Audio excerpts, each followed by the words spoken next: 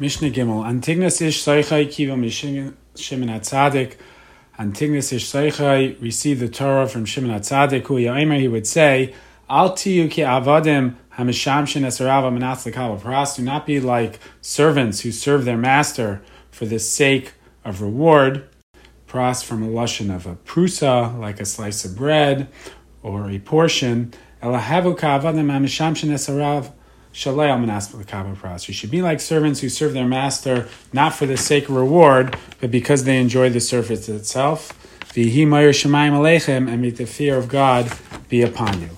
So first, let's note that before the focus was on Misarua, right? Moshe kibel Torah miSinai, umisar liYeshua, Shua l'Zkenim, and so on and so forth. But here we switch from the emphasis being on the teacher giving over to the student receiving. Antignas ish soichai kipel. And as we pointed out before, with the Anshe Knesset Agdala, with that period ending, prophecy ended. And therefore, not everything that the teacher wanted to give over could be given. And here where you start to see a fall off. So it's only in as much as the receiver can receive, that's how much was transmitted. So Moshe kibel Torah miSinai misar liYeshua, gave it over to Yeshua who had prophecy. So there's the focus is on the giver, whereas here the focus is on the receiver. And he says, don't serve God. Again, we all know the ideal way to serve Hashem is out of ava, out of love, pure love of Hashem. But he tells his students, don't serve Hashem for the sake of getting reward. Now, let's examine that. What would happen if you did serve Hashem for the sake of reward? There are conflicting Gemaras. One Gemara says, you should always serve Hashem, do the right things with the wrong intentions or the suboptimal intentions, because once you get in the practice of doing the right actions, and famously, the Vilna Gaon points out, why does it say La'olam Yasek? Someone should always engage in Torah mitzvah shalai lishma. What the Vilna Gaon says is that in a post-Eitz Hadas world, after the original sin, there is no such thing as a purely altruistic intention. Once the Yetzer Hara is inside of us, we can move our intentions more lishma and more lishma and more lishma, but we'll never make it to 100%. So there's always a certain element. Again, it's a spectrum, and a mitzvah is done on the shalai lishma versus lishma spectrum, which will never get 100% lishma, but constantly move towards the lishma end of this spectrum. But there is another Gemara that says,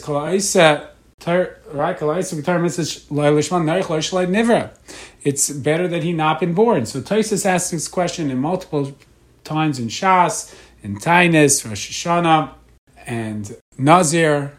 And Tosfos says that there's two levels of Shalai Lishma. If someone does something in order to be oppositional, to be defiant, what Tosfos calls Lekanter, to be antagonistic to the Torah, that's Noach Lo Shalai Nivra. It was better that he was not created. However, if someone just does it for the sake of Gaiva, for the sake of being called a Rav, right, for ego purposes, then it's Matay Shalai Lishma Balishma. If it's for your own reward, right, if it's for the case we have over here, for your own reward, that would be a mitay shalai lishma balishma. But if it is for the sake of being oppositional and defiant and antagonistic to those who are serving Hashem properly, that is narich l'shalai never. Better you should not have ever been created. Now the Gemara elsewhere also is mechalik between a Jew and a guy, and the Gemara in Rosh Hashanah discusses where someone gives tzedakah for the sake of, right, typically we have a din that if someone gives tzedakah, al menashe yechya b'ni, or al menashe eskel chay olam haba, so that my son will live, or that I will get olam haba, the Gemara says, I raise a tzaddik amar. The Gemara asked over there from Achashverosh's son, Artach Shasta, who let them build the Beis HaMikdash and donated to the cause, but said, do it so you could pray for me, that the Gemara is not okay with. And the Gemara says that there's a difference between a Yisrael and an Akum, that a Yisrael, even though he has ulterior motives, if those ulterior motives don't come true, he still is happy that he did the mitzvah.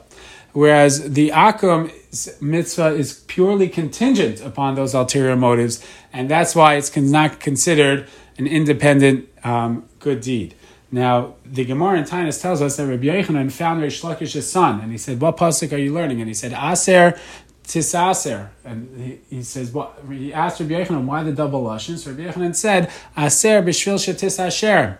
Give tzedakah so that you should get wealthy. right? And as we pointed out before, melach mammon chaser, the preservative of wealth, is to give tzedakah. So give tzedakah for the purpose of getting wealthy. So here, there's an active purpose. It's almost the Torah telling us, so to speak, give tzedakah so you get wealthy. So the Gemara continues, and he said, is that true? Will you get wealthy if you give tzedakah? So Rabbi Yochanan said, why don't you test Hashem? So that Rish Lakish's son sharply retorted, is it mutter to test Hashem? It says, Loisen Nasan, you're not allowed to test Hashem. So Rabbi Yochanan says, Chutz mizu, save for this mitzvah where Hashem actually entreaties us to test him. Hashem says, test me, if I will not open the storehouses of the heaven. So when it comes to tzedakah, not only are you allowed to give tzedakah so that you will be wealthy or so that your son will be healed, but you can even test Hashem whether you will gain more wealth through it, right? And of course, Rav Hutner points out in Pachad Yitzchak that the world was created yesh me'ayin. When Hashem created the world, that was the ultimate act of chesed. Hashem creates the world so that he could be good to other people. And therefore embedded in creation is that those who follow in this ways and do chesed and give tzedakah, they will also get a yesh me'ayin. So if the world comes into existence ex nihilo for the sake of chesed, giving tzedakah will also have that effect. So again, it comes out, we really have three levels. One is pure lishma, and that is the highest way of doing a mitzvah for the sake of Hashem, for loving Hashem. Number two would have some sort of ego involved. That's what we will say, mitay shaloi lishma ba lishma. And finally, three, lekanter, where you're doing it to be antagonistic. You're learning Torah just to be difficult with other people, which again, think about it, is the opposite of the chesed. It's the opposite of getting along with people. There, it's noyach lo shalei nivra. Better you or not be created, because the purpose of creation is to be in harmony with other people. Now, interestingly, this statement was misconstrued by the Talmidim. So Tzadik and Bai says, two Talmidim of Antignas and Shtoicha, heard this statement, don't serve Hashem for the sake of reward.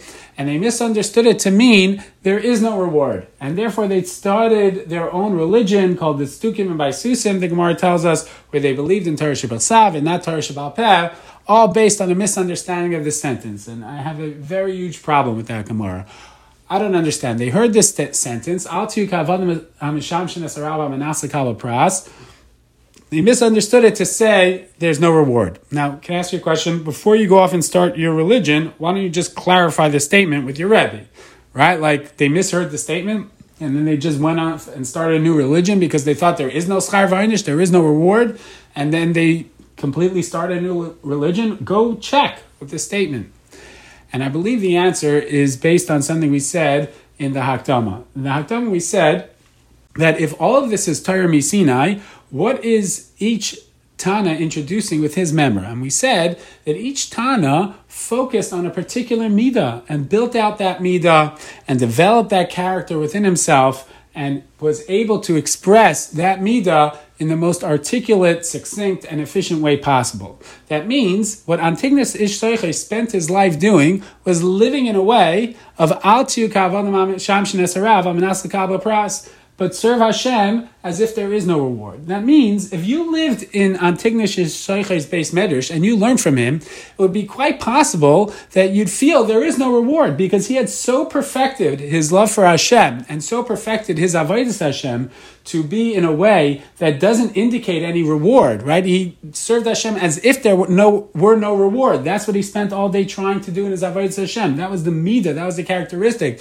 he developed in his avodas Hashem. It's to serve Hashem in a way that it's not contingent upon any reward. If you were his Talmud and you spent day in and day out with him, you might well think that there is no reward because you wouldn't see any expression in his actions. So it's not just that they came to Shir one day and they misheard him. They saw his entire life was designed as if there is no reward because the reward and punishment had nothing to do with Antignas Sheikh's frame of mind and his avodas Hashem. His avodas Hashem was solely based on Ava, and these two Talmidim, Tzadik and Baises, who didn't have that Ava, were just left with a service of Hashem that has no reward. But the balance to that Ava is always Yira, and that's why we finish the Mishnah with the Himayr Shemayim Aleichem, that even if you're doing things out of love for Hashem, you still have to have the fear of heaven. And again, there is a Kabbalah from the Vilna Gaon that there's 3 types of yira. 1 is being afraid of an einish in this world. 2 is Gehenim. But 3, the highest level of yira, the yiras haroimus, being fearful of Hashem's essence, on the truth, the awesome omnipresence of Hashem, that itself should engender fear. And as we see, again, you have this beautiful balance in this Mishnah between the Ava, we should serve Hashem out of Ava, but that should not detract at all from the Yiras Hashem.